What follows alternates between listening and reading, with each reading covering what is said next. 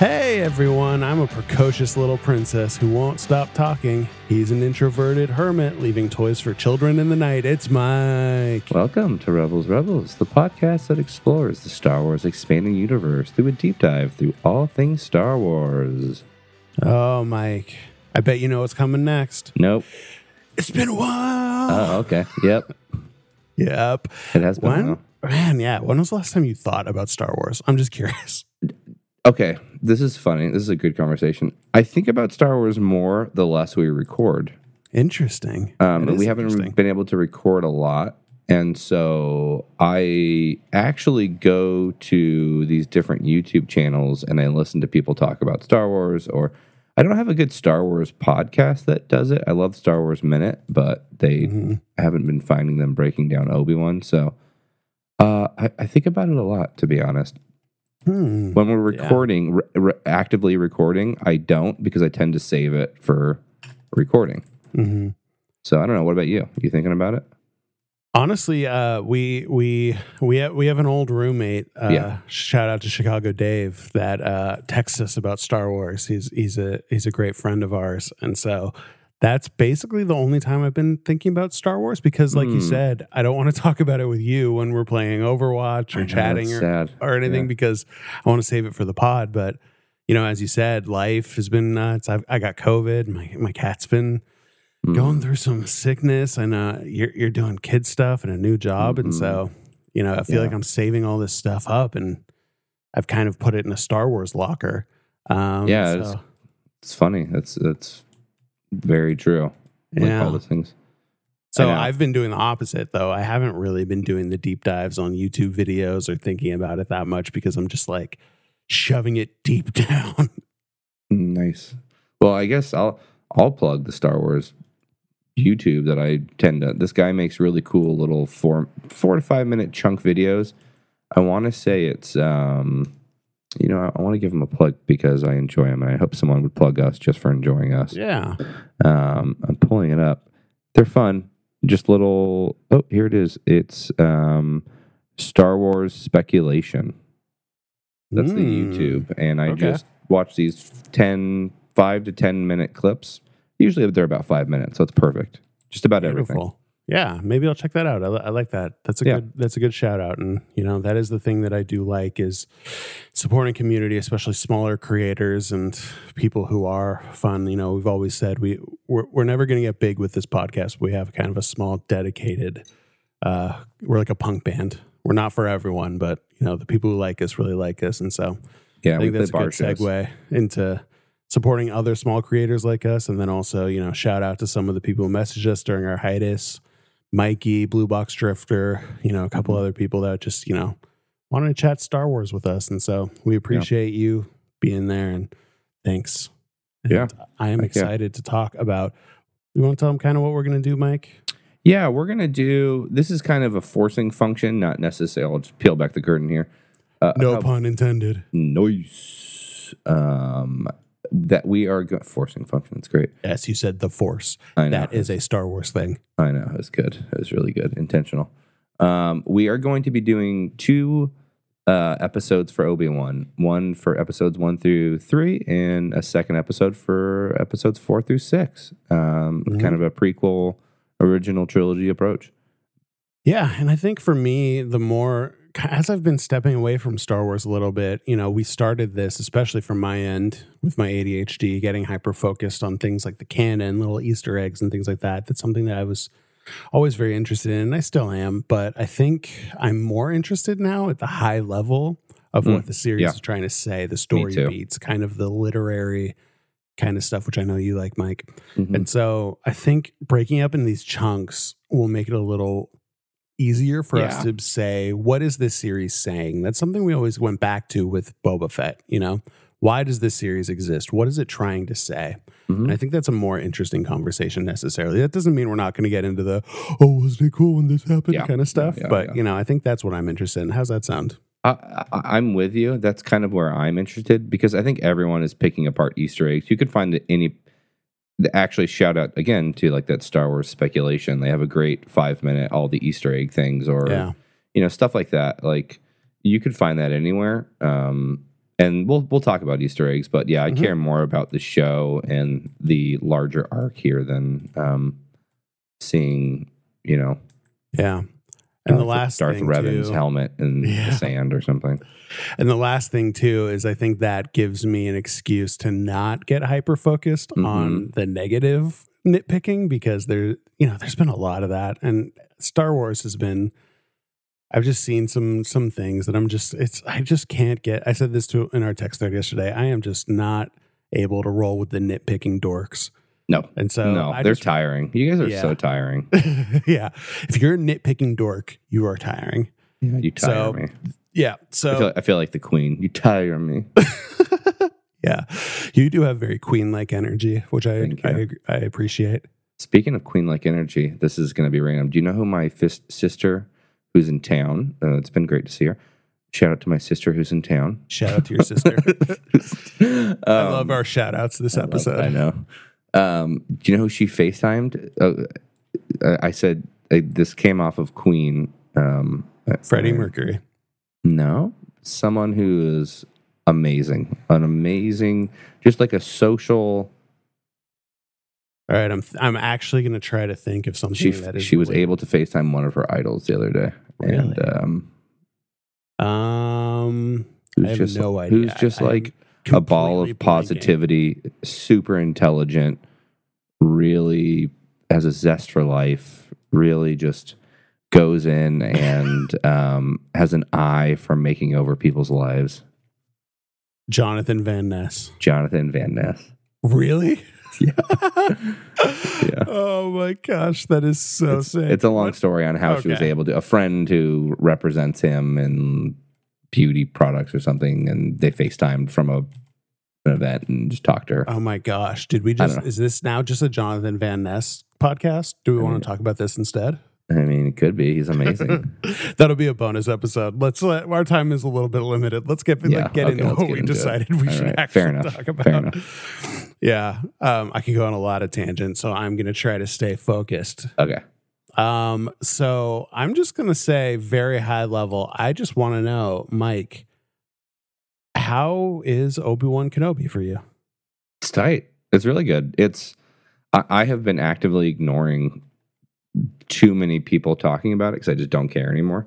Besides like the couple places I go and find that are pretty positive and don't really stick to reviewing it and more just like, but I have fun. I feel like I'm reading a Star Wars expanded universe novel when I'm watching this show. Like I'm remembering, what's the book called with Leia when she's like running for Senate? Bloodlines? Yeah, I feel like I'm reading. I feel like I'm reading Bloodlines. Like that's what it feels like. Yeah, and I am really here for that level of Star Wars. And like, yeah, there are plenty of things. I have a couple nitpicking things I'll pick here. Yeah, just don't be a dork. No, he's tiring. But it's just fun. I just enjoy it, man. I love that it's 6 episodes. That makes it. I think that's so smart to box it like that. So I'm here. I'm here for it. How about you? I agree. It is so tight. It is so good.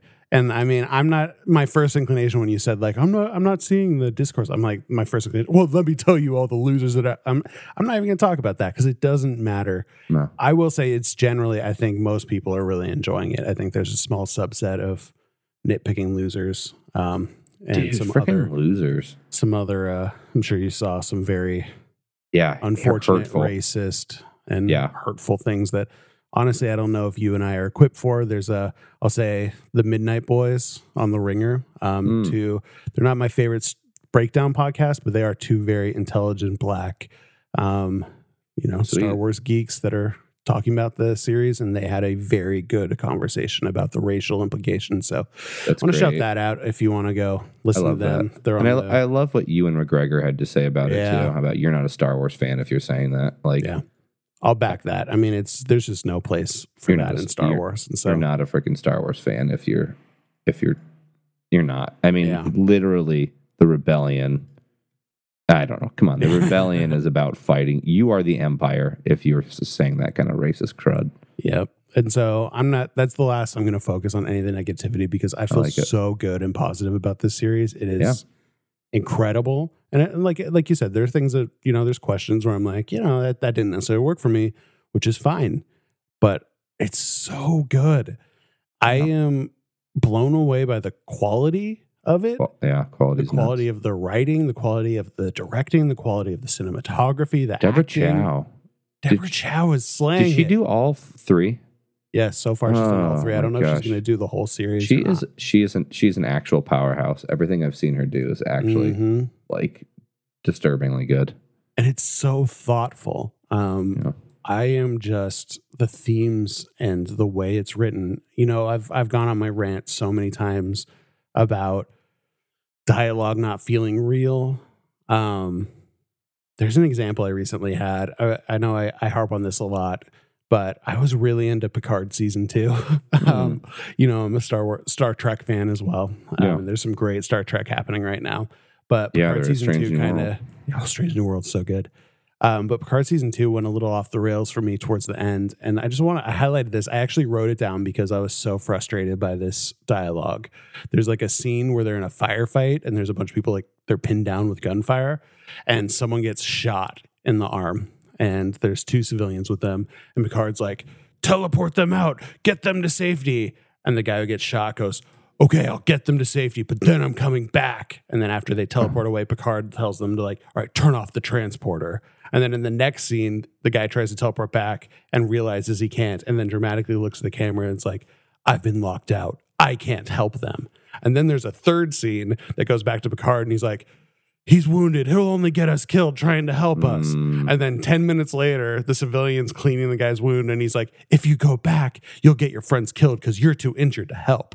And so I'm like, wow, do you really have to explain 4 times what is going on? This guy got shot and they don't want him back in the fight because he's injured and it's going to be dangerous. Like, you have to literally spell it out. Like, I can't help. That's brutal. Like, no one talks like that. And there's a lot of scenes like that. And it really, really bugs me. And by contrast, Obi-Wan is doing so much subtle acting without words, so much show, don't tell. I mean, a very classic thing is the scene with the clone trooper where no words are exchanged other than he says something like, hey, can you spare some credits or something like that? But the amount of emotion and history trauma and depth there, that is just on Obi-Wan's face, and it unpeels like a Shrek onion, just like unpeeling these layers. It's so great, and there's so much of that in that series that I'm blown away by. There's a lot of face acting and negative space kind of, and they use that in The Mandalorian too, where there's acting moments where sometimes doing nothing and having long pauses is like just as effective as dialogue, and they do that quite a bit. Totally. I've been watching Better Call Saul, and actually it's a little tie-in because Deborah Chow worked on, I think, Breaking Bad and maybe Better Call Saul as well. And they have an official podcast where they break down all the episodes. And I remember very clearly Vince Gilligan, because there's a thing where they called back to like season 1, and I even had to Google it because I was like, oh, I don't remember these characters. And I Googled it and it's fine. But Vince Gilligan said, we just trust that the audience can figure it out, or they understand what's going on. And if they don't, they'll figure it out. And I'm just like, that feels so refreshing to me. Yeah. And I really appreciate that about this series. That's one of the big things I struggle with Star Wars, actually, just as a whole. And it's like one of the reasons I thought before Obi-Wan starts the first episode, you get that huge episode 1 through 3 synopsis of this is, okay, here it all is, which I think is nice. And something that I appreciate in the show a lot is that they're not interjecting the history in flashbacks or big moments, and they're making you do the work a little bit, because I don't think they should be optimizing for new viewers. I don't think they should be going, okay, how do we write this in a way that someone who's never seen Star Wars can jump in and get it? Yeah. And it's like, I feel like they did that before the show started with a big thing, but didn't overly focus on that during the show, which I think is the right move, because I think that's going to be a better move for history, for the history of this show, and not for, the first time use viewer or something. Yeah, totally. I totally agree. And one of the questions I thought of watching, especially the first 2 episodes, was why do we love Star Wars? And the reason I'm asking that is I felt that connection. There's just that thing where you're just like, yeah, I'm in. This is great. And I think this is really hitting some of those beats that I love in Star Wars. And the first thing, even going back to the Clone Trooper, is that Star Wars is a standard good and bad guy, a hero journey kind of thing, but originally it was an allegory for the Vietnam War and imperialism. It says something, but it was never beating you over the head with it. It wasn't super on the nose, but George Lucas was trying to say something with Star Wars, and I feel like this series is as well. I think Obi-Wan is PTSD. We see it when he's having nightmares about Anakin before he knows Anakin's alive. We're dealing with the trauma of war. Like, this Obi-Wan is a pretty broken person who is closed off to the Force. He went through something really terrible, and he's just trying to deal with it. And what I'm interested to see is, how do we bridge this Obi-Wan, who is not the Obi-Wan we know from the prequels and is not the Obi-Wan we know from A New Hope? How does this bridge those 2 Obi-Wans? And I think that's going to be a really interesting character growth journey. And the things that they're showing us right now are really fascinating and it's thoughtful. It makes me dig at that. Yeah. And again, there's nuance. I think I said, I slipped up and said 501st because that's a little bit of an extra layer to that onion with the clone scene. Is, if you noticed by the armor, that clone was a 501st. And so, canonically that's Vader's fist. But before that was the troop of clones that was under Anakin and fought side by side with Obi-Wan. So when he's looking at that clone trooper, he's not just seeing like, oh, that's a clone trooper.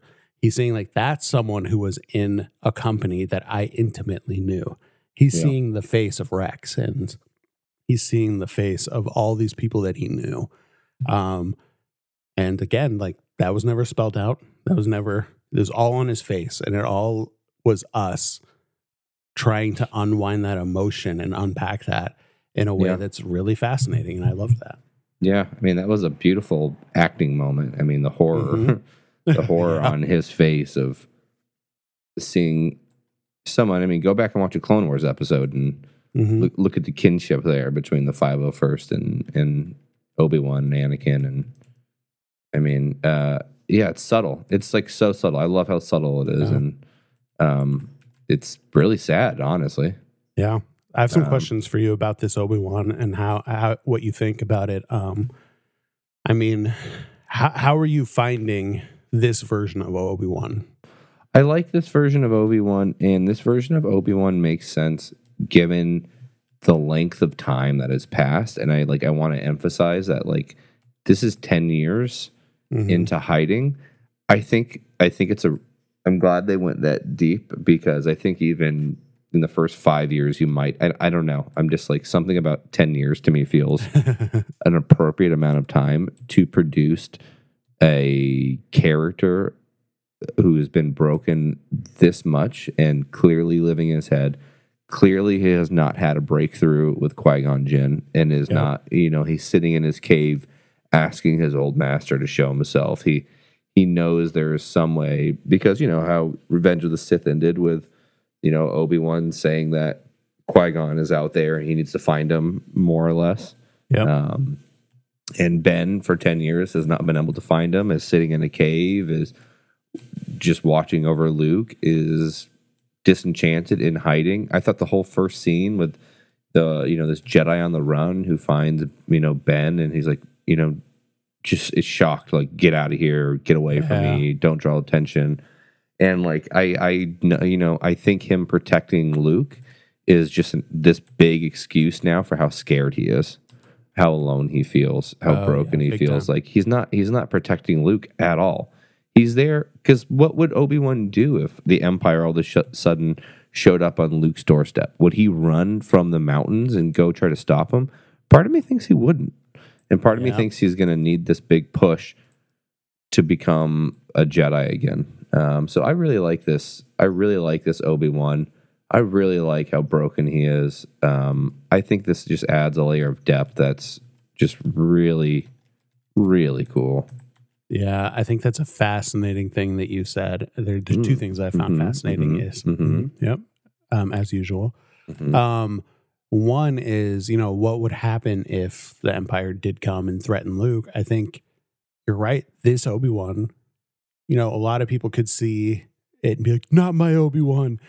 This is not the Obi-Wan I love. And I'm like, yeah, that's the point. That's the whole scene with the Safdie brother Jedi, which that's an Easter egg. I don't know if you know that famous director. Is it Benji Safdie? I don't forget his name. But the Jedi in episode 1 is the director of Uncut Gems. So there's a little call out to a fun thing. But the Safdie brother Jedi literally being like, you're not Obi-Wan. Like, Obi-Wan wouldn't tell me to just bury my lightsaber in the sand and run away from the fight. And I think what you said was that he's scared. He's using Luke as an excuse to not be involved because of his trauma. And we see that when he talks to Bail. He's like, and that line about Leia's just as important as Luke. Of course she is. But he's using that as an excuse to not get into the action. Yeah, it's false chivalry.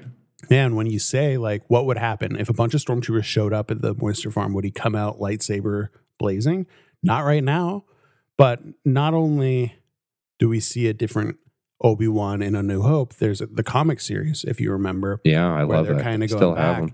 And I want to say Star Wars comic 16 or 15. Yep. Yeah, something like that. It's a great series where Luke finds his old journals and you kind of get flashbacks to this time period. But Luke's a little older at this point, and there's a part where they are threatened by some gangsters. And at that point, Obi-Wan does rush in and help and protects Luke. He is the protector. And that's just got to be a couple years after this because Luke is a little bit older in that series. I don't know exactly where the timeline is. Yeah. And so we can see this development coming. It is growing. He is becoming the Obi-Wan we know and love.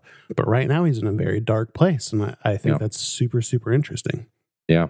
I love it. It's a great nuance. Yeah. And the other thing is, speaking about not being able to connect with Qui-Gon, I think that's so cool. And we see so many times where he struggles to grab Leia when she's falling. I think that's probably the first time he's actually used the Force in a really long time. Yeah. And, it's a very interesting thing because they're framing it in this frustration where he's sitting there like, Qui-Gon, please come to me. Why won't you come? But he has made a choice to cut himself off from the Force. Mm-hmm. And so it's a very interesting dichotomy where, at least the way it's being played, it seems like Obi-Wan is frustrated that he is being abandoned almost by his master. But I don't not, or there's something, I think it's not, I don't think it's very hard to make the allegory to someone who's lost their faith, like that feeling of praying to a God you don't know if exists and being frustrated. But at what point is that line where it's not working because he's not bought in? He has that fear, which we know leads to the dark side. He has that, he's closed himself off where he's not a part of the Force anymore. He's not reaching out to the Force and using the Force in the way that he used to. Yeah. And so it's much more nuanced, I think, than just like Qui-Gon gave up on him. But it sounds like maybe you have a different opinion. Well, I think what you're seeing, when you're seeing Ben in the cave trying to commune with, Qui-Gon, I don't think he really is. I think he's scared, and it's the same thing of him staying near Luke to protect him. He'll sit in the cave and try for an hour every day just so he can check the box and say, I tried. But there's Yeah. no way, I believe, that he wants Qui-Gon to appear, because Qui-Gon would tell him to do something. Totally. And so I think he's sitting yeah, there. that's a good point. I think he's sitting there totally closed off, just so he can be like, I had quiet time. I brought my Bible. I am a good, I'm a good Jedi. But he's not actually trying. There's no way. Yeah, totally. And like we see in these, there's just so many. We can go on this topic all day long, but I also loved, the scene with the Inquisitors where they're talking to everyone in the square, and there's that brutal scene where the fifth sister Reva, she cuts off that lady's hand, and she's threatening Owen's fifth, life. Wait, fifth sister? Is she the third or fifth? Third sister, I think. I'll just call her Reva because that's her name, because I forget the numbers. Because I think it's fifth brother, third sister. Yeah. But Reva cuts off that lady's hand, and then she's threatening Owen's life. And Owen stands there knowing, she's saying, where is a Jedi? Owen knows, there's one in that room right there. The one you want. It's in that room right there. And he has the strength. He has the fortitude and the bravery to protect his family. Again, like you said, he's not doing it for Obi-Wan, but he's doing it to protect his family. Yeah. And Obi-Wan stands there. What would have happened if the fifth brother never intervened? Would he have just stood there and let Reva cut off Owen's head? Oh, God, I think so. He's frightened. He is broken and scared. He's just scared. Also, I will shout out to the actor who plays Owen. He sounds so much like original Owen. He's put on like a little bit of grit in his voice. He sounds, his voice acting or the effects they're putting on him, he sounds so much like Owen. It's wild. He's a great actor. He it was kind of a fun thing. I've got to imagine that was one of his very first roles. He was the guy who played Owen in just the small little scene at the end of a Revenge of the Sith, and probably in the second movie too. I think he was probably in that too, in little small parts. But he ended up being kind of a very well respected indie actor, and he's been in some really cool things. And he's an incredible actor. His name's Joel Edgerton, and so it's kind of fun that he gets to reprise this role with just more acting experience, and he just really brings some cool gravitas. He has this kind of semi-horror movie called The Gift that is, I hate horror movies, and it's one of the most incredible horror movies I've ever seen. Interesting. Okay. And he is so good in it. Ooh, spooky. Okay. Yeah. But yeah, he's great. I agree. He's doing such a good job, and I really loved that scene too. But the other thing, going back to like, why do I love Star Wars? It's not just that it's saying something, but it also makes the universe feel bigger and more interesting. There's so many times where we've talked about it, where it's like, this person just randomly knows this person, like Ezra randomly knows Lando Calrissian. Weird. That makes it feel smaller. Yeah. This series makes it feel bigger to me, Yeah. Even with the connection between Leia and Obi-Wan, which we'll get to. I really want to talk about some of the Leia stuff. I think everything makes sense. They're not just like putting in cameos and weird things like that. It makes sense why the people are where they are and the places we're going. And we've done a little bit of planet hopping. We've gone to now 3 different planets, I think. Yeah. But it doesn't feel like Rise of the Skywalker, where you go to like 27 different planets, or, even Mandalorian to a certain extent, and you don't really learn anything. It's like, I forget the names of all the different planets, but the Blade Runner planet we went to in the second episode, I understand that place. I know how it functions. I know the type of people who live there. I understand the culture and what it's like to be a person who lives there. And that's a very cool feeling that I think they're doing a great job with as well. Yeah. Yeah. It does feel more expansive. I'll give you that, which is always a worry with these shows, because I think it's dangerous that we're on Tatooine again. But yeah. But they didn't dwell on it. And even the Tatooine stuff we saw, it's like we didn't get some big lore of like, here's how the Tusken Raiders work and things like that. But, just seeing like that he works in that giant sushi sand plant, and you see the fins of that sea creature that's probably left over from the old days of it being an ocean planet and things like that. Like just like little touches like that, I feel like kind of connect the gap. And, the conversation with the Jawa, just kind of seeing how they function, it focuses and makes you interested in the nuances of how Tatooine works without beating you over the head with it, which I really liked. Yeah. And then that leads me into Alderaan. That was something that really hit me. Was we saw it briefly in the prequels, but this planet blew up in A New Hope, so we don't get a lot of Alderaan unless you read the books. Again, shout out to Claudia Gray. Not only Bloodlines, but Leia, Princess of Alderaan, I think is great reading to go along with Obi-Wan Kenobi, because a lot of her precociousness as a child, running away, exploring, things like that, her hijinks, I think really get fleshed out in that book in a cool way too. And I just loved seeing Alderaan. I loved the tragedy of the Lion King moment where, Bail is showing her the kingdom. One day this will all be yours and you will be, they will look to you for protection. And then you just instantly flash to her seeing the planet blow up and what that must, oh my gosh. Again, subtle implications, but I loved seeing how the beauty of Alderaan, the tragedy of Alderaan, how it just kind of functioned. And I thought that was great too. Yeah, I thought it was great. I felt a little weird about Flea being in the episode. I think those kind of cameos.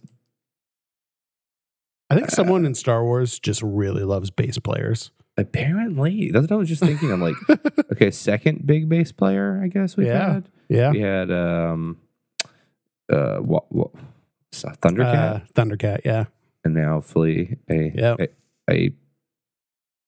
I guess at this point, it would be funny to continue the bait. Like, I guess you get Paul McCartney next? Yeah, Paul McCartney. Les Claypool's going to play like a droid, like a weird droid or something like that. I'm going to be on bass watch as a bass player. I appreciate it. Bass watch. I like that.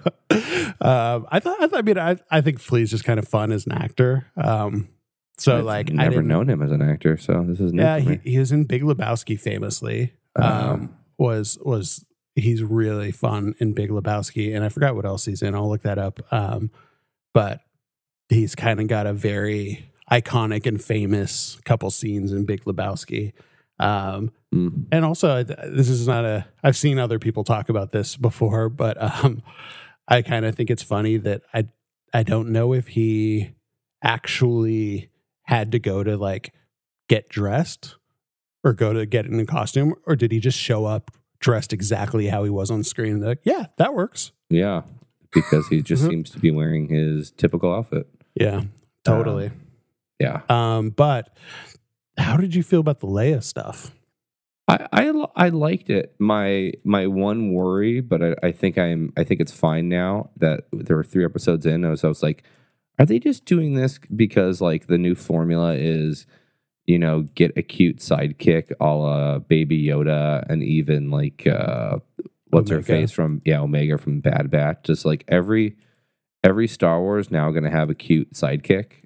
Yeah, that was my worry, but it doesn't feel like that. She doesn't, because she feels integral to and they all feel integral to the plot. But maybe that's the problem, is that they're also integral to the plot. But she works for me, and I have fun, and she feels like Princess Leia, and I think it's funny. The one gripe I've seen, which I think is such a dumb gripe from people, is she knows Obi-Wan, so why in A New Hope does she say, you served my father in the Clone Wars? Don't they know each other? And I'm just like, come on, guys. Yeah, I agree exactly with everything you said. I mean, I think starting with the gripe, I'm trying to stay on the positive, so I'll very briefly say, get over it, dorks.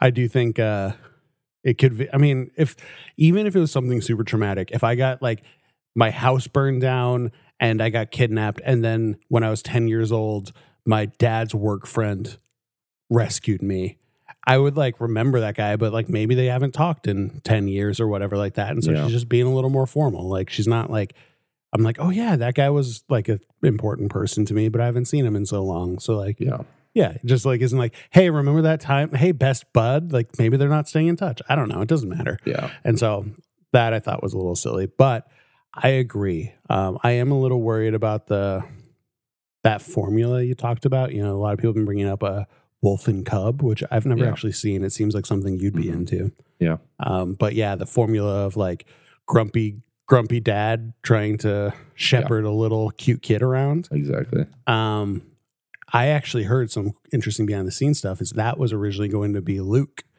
and they changed it because they thought that was too close to Baby Yoda, but they didn't change it a lot. It's very interesting that they did that. I think the one thing I'd be interested in seeing Luke wouldn't have worked. How would that have worked? That would make their encounter in A New Hope make no sense. Yeah, I know. It would be unless Ben never reveals himself as a Jedi that whole time to him. Yeah, it would be a completely different show. And so I don't know how exactly it would have worked. But I do know that it was changed for that exact reason. The interesting thing though is like I think I'm ready to withhold judgment about whether it being I think it's good right now. And I think part of that is because that's not the point. Yeah. You know, the point of Mandalorian is what's up with Baby Yoda. The point of Bad Batch is what's up with Omega. Yeah. Leia is a functionary to get to Anakin and Obi-Wan's relationship, to get to that development in Obi-Wan's character, to move the plot forward. So to me, it's less about rescuing this cute kid. Like I could see episode 4 being like, all right, we delivered Leia and then we don't see her again for, half episode 4 and episode 5 and 6, because that's not what this series is about. Yeah. And so I think it works. I do hope that in future series they get away from that formula because it is getting a little old for me. It's getting old. Yeah, it is. I don't think I love it. And I'm with you. I hope the next 2 episodes, I hope we drop off Leia. Yeah. And then Ben has to go take care of Reva. He has to Jedi up a little bit. Yeah, exactly.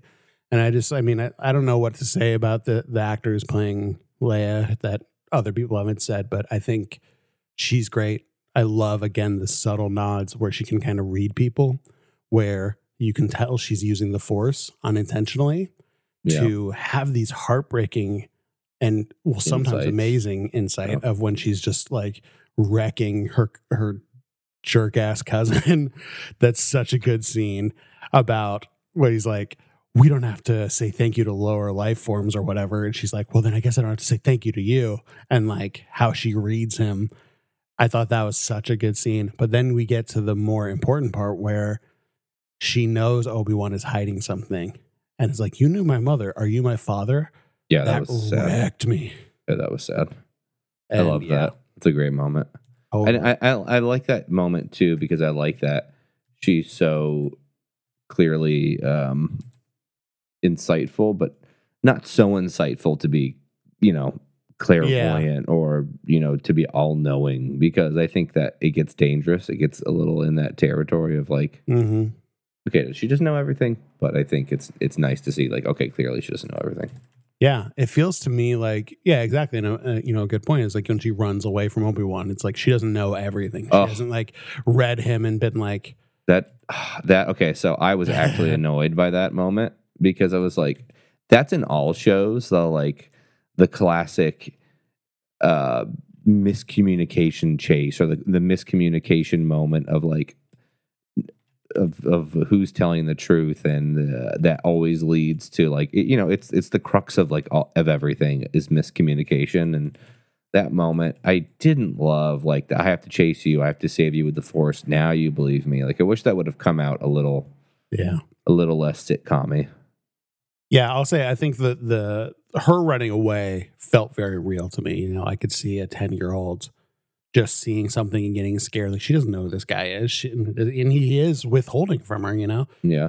Even without the Force, he knows that she can tell that he's, says he's a Jedi, but isn't doing any Jedi stuff. Like he's being shady, and evidently he smells really bad. So that might play a part.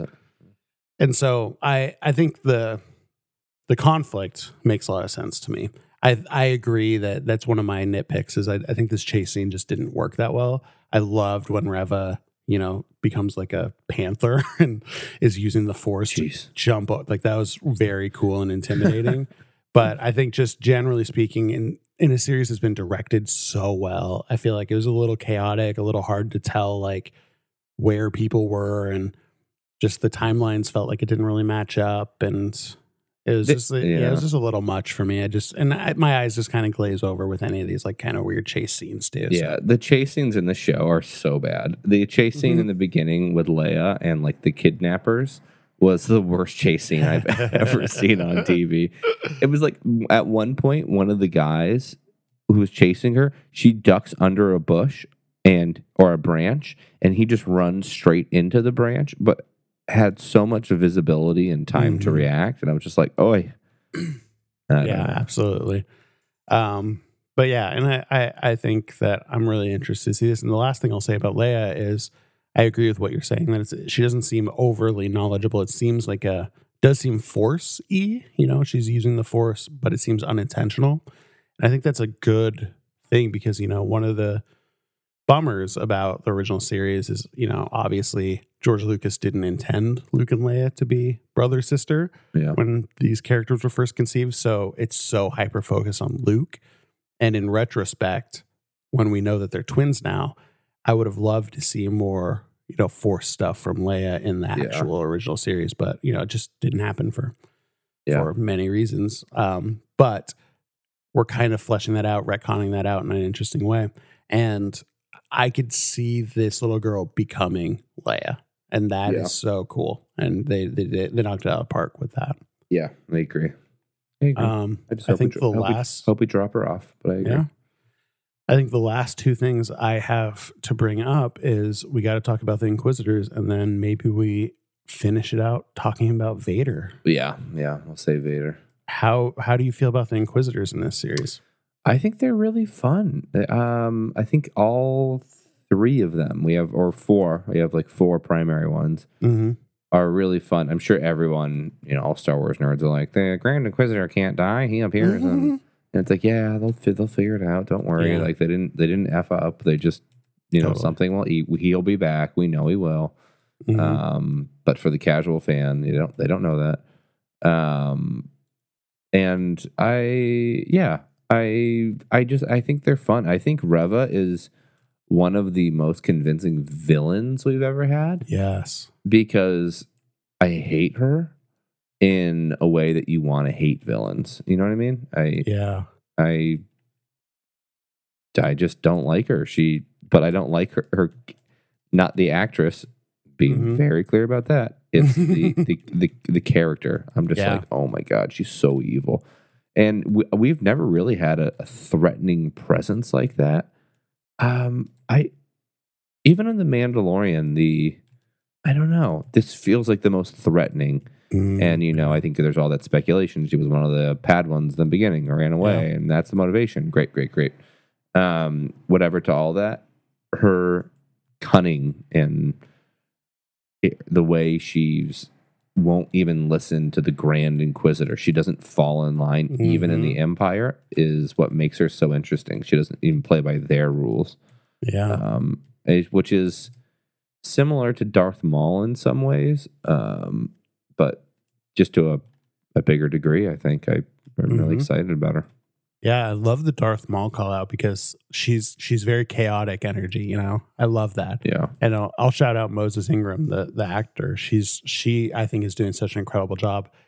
And at least for me, I will agree with you. Maybe in the third episode this wasn't shown as much, but at least in the first two episodes, she was scary, she was evil, but she to me had very subtle trickles of vulnerability. Yeah.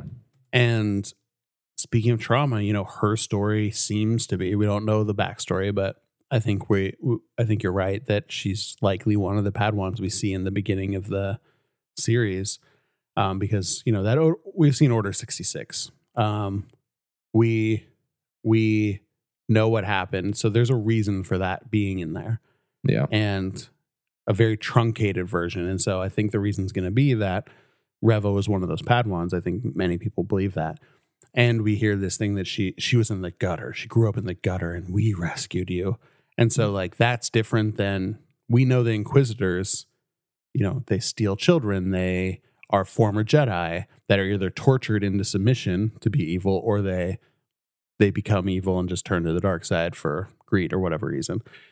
That doesn't sound like we grabbed you from the gutter. It sounds like something happened after she left the Jedi Temple that is steeped in some sort of trauma, and she's dealing with that trauma again. And I think Moses Ingram does such a good job of being scary, being evil, but letting in a tiny, tiny bit of vulnerability where, honestly, through the first 2 episodes, my wife and I were like watching it and we're just like, I wonder if she's going to like turn and team up with Obi-Wan. And we were kind of rooting for her too. We were scared of her and thought she was super evil. I think she could turn. Yeah. And that's such a hard, nuanced thing to play. And I love it. And I was just thinking, like, they could have picked some Schwarmy bro to play this character who's just like the jerk Inquisitor. And how much of a different job would that have been if she was just, like played by generic, like smug guy, Yeah. And so I'm really fascinated with that character. I think she's doing a great job. Yeah, I think she's doing great. I also really like the 5th brother. I just love his Raiden helmet. Yeah, 5th brother who we know from Rebels. Yeah, and I don't remember what he spoke like in Rebels. I don't remember hearing him talk ever. Yeah, he did talk a bit, and I don't remember it very much either. But I don't really care. But I've gotten to the point. It's the same with the Grand Inquisitor. Like, it kind of throws me because I do have such a connection to the Grand Inquisitor from Rebels, and Jason Isaacs did such a good job. But I think, what friend is doing his thing too, and I'm enjoying it as well. Yeah. Well, what I was going to say is I don't remember what he spoke like anywhere else, but I really enjoy his voice. There's some kind of weird like modulation effect when he speaks. Yeah. And however he's speaking in this show, I just find so cool. Kind of, it's got a very cool effect. So pay attention next time he speaks because I just think it's a really nice sound design moment of. Oh yeah, his voice is really spooky. Yeah, that's cool. I didn't specifically notice that, so I will definitely check that out. The last thing I'll say about the Inquisitors too is I think we're in a very interesting time with the Empire. We did quite a few deep dives about this and how the Empire came to power, kind of what they do when they come to a planet.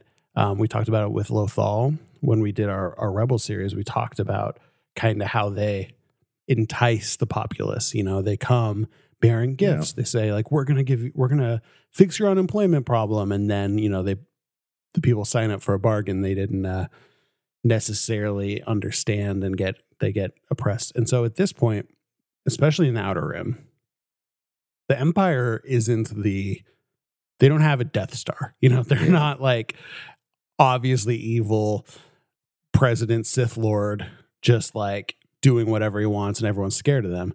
There's still a Senate. They're still trying to pretend to be the good guys, right? Yeah. And so I love this dynamic because it feels like Reva is she's like, 9 years in the future Empire. She sees the future where she's just like, this is stupid. People just need to be scared of us. We're going to control the universe with fear.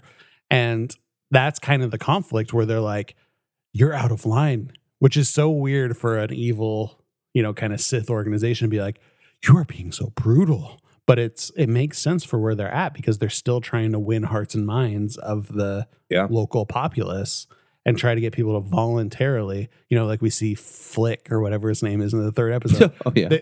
They want little weasel guys with like flying their Empire flags at the back of their pickup truck. I know.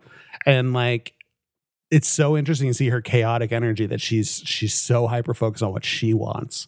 And it feels very Star Wars, it feels like where it's supposed to go, but she's kind of ahead of her time in an interesting way. And so I like seeing the dynamics and politics of their bickering and if you read the comics, that makes a lot of sense, that the Inquisitorius are all just bickering and cutting off each other's hands and just like, it's just like a very dysfunctional organization. And I can, cool. And I can empathize with like the Flick character who is like, nothing wrong with a little order because to them, they're not Jedi. They're not being hunted down. And so like, what is the Empire doing? And potentially, from their point of view, what the Empire is doing is coming in and creating jobs and bringing security. Yeah. And also from their point of view, the Jedi are evil. Yeah. From what they know, the Jedi turned on the Republic and rebelled and had to be put down. Yeah. So it's I don't know. It works. And I think thinking about it from like we have nothing on our planet's point of view, like anything is, Yep. Good.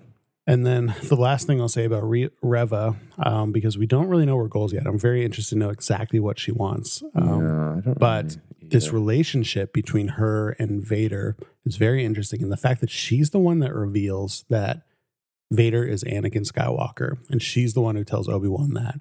Again, a great scene. The fact that she knows that seems, to me at least, to indicate some sort of familiarity and it may be a secret mission or something that others wouldn't know. I've got to believe that there's a very, very small circle of people who know Vader's true identity. And so it's kind of interesting that Reva is one of those people. Yeah, as a former Jedi, it makes sense. Yeah. Yeah. But I don't even know, like, does the Grand Inquisitor know that Vader's Anakin?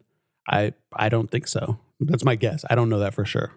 And so my guess to all this, which I think is very fascinating, is that Vader is manipulating her just like he was manipulated by Sheev. That Vader is saying, hey, I got a secret for you. I'm actually Anakin Skywalker. Look at what Obi-Wan did to me. Look what this evil Jedi did. He cut off my hands and feet and he threw me into fire. He's the one who orchestrated the entire Jedi's downfall. You remember your time in the temple where you were happy? He's the one who crumbled all this around you and is kind of manipulating her in the same way that, again, Sheev used Padme to manipulate Vader. And I think that's so interesting. Yeah. Yeah. I'd be curious to see if that's what happens. I think that's a really likely scenario. It's all just speculation until we see her, her motivation revealed. But yeah, I have no idea. That could be very cool though. Yep. And then finally, we got to talk about Vader. Yeah, I mean, wow. Yeah. How did you like the third episode and all the Vader stuff? I liked it. It is maybe my least favorite part. I had a lot of fun with it. Oh my God, some of the things he did were unreal brutal. Like him killing those citizens and then seeing like all the people like run out to like pick up their dead, like was so sad to me. I was like, Jesus. Yeah. It was a little brutal, but I believed it. And that is the Vader we know from A New Hope, who was just like down to kill anybody. Yeah, there was some, I'm sure we'll get into the funny stuff, like, him dragging Obi-Wan through fire, and then like, the person, what's her name? The mother of snakes, or yeah. Her name's Tala in this. What is she in? The sand snakes or something? Yeah, she's one of the sand snakes. I forget which sand snake she is. I don't know. She's the mother. Yeah. Anyways, her like shooting Vader or like one of the stormtroopers and then like causing a fire, and then Vader can't get Obi-Wan because there's a fire that he could. I'm not sure why he can't either put out or jump over. Was a little weird. Like I'm chalking it up to like he's just kind of savoring the moment and knowing that he's going to kill Obi-Wan anyway. So maybe this just makes him more scared. So he's just like, cool. He let Obi-Wan go though. He's not like, that's where I stand on this. He's not like, he wasn't bested and like, oh, okay, well, you got me. I can't jump over this fire, because like he surely could. So I'm kind of rationalizing with myself. He must be just waiting here and being like, okay, well, I'll get you, but I'll let you just escape and be scared of me because that's funny. Interesting. Yeah. So first of all, Indira Varma is the actor, and she played Elaria Sand in Game of Thrones. There it is. But I interpret it completely differently. I think, it's interpretation. So I think, first of all, the Vader stuff did work for me, and I thought it was directed so well. It was so scary. So It scary. was Truly scary. It was. I had to I watched Strange New Worlds, which we've talked about already, which is just such a fun and light show right after, because I had to decompress from just Funny. oh my god, Vader's under my bed. It was so good. Just to speak specifically to what you said, I think how I interpret it was, first of all, yeah, I don't think Vader is a character who is in a rush. He is you can see in any chase scene, even when he was fighting Luke on Bespin, all these different times, he's confident that he's going to get what he wants, because he always does. And he just kind of slowly walks around and just, what he wants comes to him. Yeah. And so I don't think he is desperate to be we need to get Obi-Wan. He's going to get away. Yeah, he's not gonna Darth Maul jump over everything. He's just gonna be it'll happen. The thing that thematically though, obviously he could have killed Obi-Wan easily, but he says, your pain has just started. He wants to torture Obi-Wan. Yeah. Again, it's trauma. He has trauma over what Obi-Wan did to him. And so it's no accident that he sets the ground on fire and drags Obi-Wan through the fire, because he's literally doing to Obi-Wan what Obi-Wan did to him. And he's going to torture him in the same way. Yeah. But then the interesting thing with that is, I think the fire was a little big. It could be hand wavy. I think, if it was Maul or someone else, or even Vader, we've seen him do some crazy jumps and stuff. He could have jumped over that probably. But is there a part of him that's traumatized to an extent that he's scared of the fire? That he, I don't know. He lives on his. Which, by the way, I love seeing his castle. I know, he lives on a freaking lava planet. Yeah, but I mean, he doesn't have fire in his castle. I think that's true, and I think part of the reason why he picked, in the comics, he was the Emperor let him pick his planet, let him be. He even was you could have Naboo. I'll give you my homeworld and where Padme lived, and you can rule Naboo. And he was no, I want Mustafar. And I think part of that is his therapy almost. I want to be near the place I turn to Vader and deal with this stuff that is probably very traumatic to him. Also, there's some dark side stuff that he believes in that I think he thinks will make him more powerful. But I could see, if he looks at the lava outside and probably deals with those feelings and uses it to fuel his fear and make him stronger on the dark side. But what happens if you set a huge blaze 3 feet from him? Maybe that's a little different of a story. So I kind of interpreted it, and it's hard with the acting on the face, but how they lingered on him with just the flames in his eyes and just kind of looking. I got a feeling that they were playing it as him being oh, I'm freaked out, but I'm a strong Sith Lord. I am a dark Sith Lord. I am not going to show anyone my feelings, kind of a thing, Yeah. So that's just how I interpret it. I don't know if that's the case or not. Fair. I could definitely see people thinking that was a little weird, but it didn't bug me.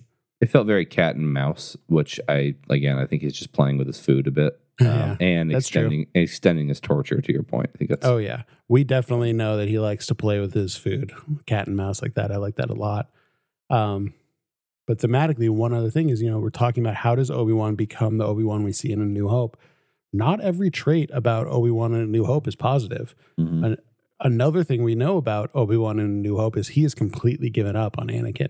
He says he's a master of evil. We see in the flashbacks or in the beginning of this series, they very purposely put in the scene where Padme says there's still good in him. And when Luke is saying there's still good in him, Obi-Wan's the one who's saying, no, there's not. Yeah. He's more machine than man. He has gotten to a place where he believes that Anakin is dead and Vader is a completely different person. Yeah. So, and we know now that he was wrong about that. So how do we not only get to the positive aspects of Obi-Wan, but how do we get to the Obi-Wan where he's completely given up on Vader? And I think this showed that, this is not only did he get shocked and see that Anakin's alive, but he saw Anakin, his brother, this person he loved, dragging innocent women in the street by their neck and snapping their neck. I understand why he has completely given up on it. Yeah, that's If you easy to look see at that person and see that's evil. Yeah. And so I think that's thematically so interesting. And I thought Yeah. they really did a good job of showing that. Oh, 100%. Yeah, I totally agree with that. I think a moment like that, I was just like, that moment specifically of him dragging those people around, just killing them and thinking like, well, these are, I'll get deep here. Those are like, mothers and daughters and wife and like their family members are watching. It was pure evil. Mm-hmm. So, I after seeing that, if I was Obi-Wan, I don't know that I'd be like, he can be saved. Because I think the question is, does he deserve to be saved? And I think watching that happen, you might argue he's past retribution. Like, after doing that, so taking lives so easily. Totally. And in an interesting way, Luke almost has the benefit of not seeing that. He never saw that part. Like, I'm sure he knows the stories, but as far as we know, we didn't see him Luke never saw his father literally torture people, innocent people to death, Yeah. And so I think that's an interesting aspect of this. And again, thematically, it bridges the series so well in a way that I really, really enjoy. And I think, what they're doing with the voice modeling, they're doing some, we always have weird, complicated feelings about AI acting and things like that, but how they're blending the Vader voice, the James Earl Jones and Anakin, Hayden Christensen voices together, and how Hayden Christensen's playing it, just his body emotions and things like that, I think are very, very fascinating. And I also loved, again, this is another thing about it working for the story. I loved seeing him kind of being put together in the Bacta tank. I've always been so curious to see Vader under the suit. So wild. And it's always been kind of a hidden thing because you can want it. And honestly, this is a lot of why I want to see it is like just curiosity. It's like a peep show. You're just like, what's under there? Oh my gosh. Yeah. I want to see his weird white skin. I know. But it works thematically because, again, we're dealing with the trauma of happened. We're dealing with him blaming Obi-Wan for the literal burns on his body. So it's not just for here's a cool Easter egg for the fans. We're seeing the actual trauma and damage on Anakin's body. Yeah. And really lingering on it in a cool way. And I thought that was directed well. And I thought it was so cool. Yeah. It's genius. Everything is genius. Honestly, Vader's Castle is one of my favorite settings. Yep. The comics series that shows how it's built too, highly recommended. Like, he summons an old, ancient Sith architect, and it's insane. It's a beautiful comic arc. So if you want to know more about Vader's Castle, definitely go hunt those comics down. Totally. Yep. And then just looking at my notes, this is tied into the darkness and the trauma, and this is the last note is another beautiful line going back to Leia is talking about when she's asking how the Force works. I loved how he explained, have you ever been afraid of the dark? How does it feel when a light turns on? And she says safe. And he's like, it's like that. I know. And so if we're talking about him being cut off from the Force for the last 10 years. Yeah, it's scared. Yeah. He's been feeling unsafe for the last 10 years. And that's an incredible thing. And then also, this Vader scene was shot at night. We've seen from his nightmares that his trauma is what happened to Anakin. So Vader is the literal manifestation of being afraid of the dark, chasing him, his PTSD being a person coming at him. And it's just, I love it. Just thematically, I love it. I love it. I'm saying the same thing over and over. I'm saying I love it. I'm saying trauma over and over. I'm saying thematic over and over. But it's just done so well and it's so thoughtful. And I really, really, really am enjoying this series and can't wait for more. Yeah, I can get behind all of it. It's pretty mind blowing. Everything in this show is pretty mind blowing. I hope we drop off Leia. I hope we can safely put her aside and focus on Obi-Wan. Yep. But I'm excited for the next 3 episodes. Yep. I have one quick hit question for you, but do you have anything else to talk about or anything else you wanted to bring up? Those are all the big beats. Cool. All right. So this is the quick hit Beats. question for you. Are we going to see a Rebels good guy in this series? Are they going to do a cameo of one of our Rebels friends? I hope not. I don't think so. I think they're really going to save that for Ahsoka.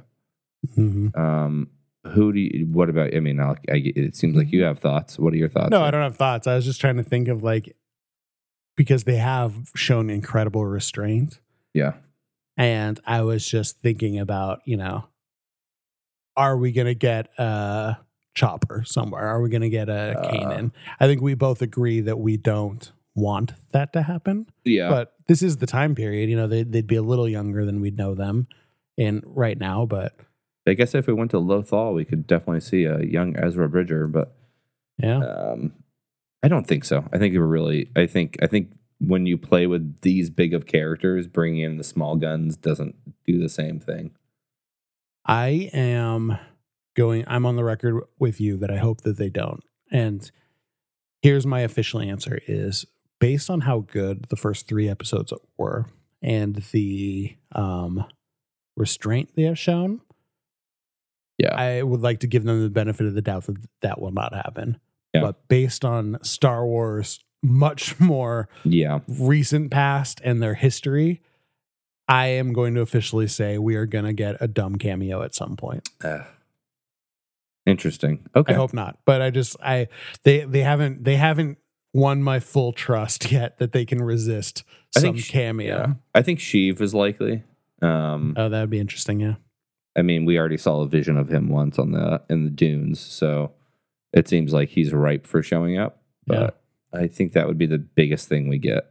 Yeah. Speaking of cameos, did you see that Steele Saunders was a background artist on Tatooine? No. What was he doing? I was just walking. I think he was in the scene of I saw a screenshot, so I don't remember exactly. I think it was the scene where the Inquisitors were just about to confront Owen. I think he's just like kind of like in the back, just like doing some market shopping or something like that. But how cool for him. That's incredible. Yeah. So, podcaster and a former guest on Rebels, Steele Saunders, big Star Wars fan. I'm stoked for him. That's really amazing. Cool, so congrats, Steele. But yeah, that's all I had. So I'm looking forward. We're going to do like Mike said up top, we're going to do these in blocks and, more of the big thematic stories. So if you have any questions or anything you want us to touch on for the next 3 episodes, maybe we should set aside some time to talk about some of the celebration news too. Next episode, especially, you brought it up, the Ahsoka series. Evidently there was an Ahsoka trailer that gave us quite a few of our Rebels friends. And so I'm sure we have a lot to say about that.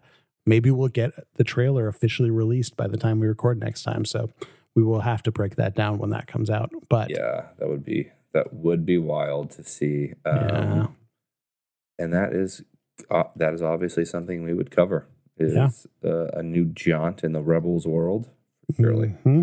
For sure. So you want to tell people how to reach us, Mike?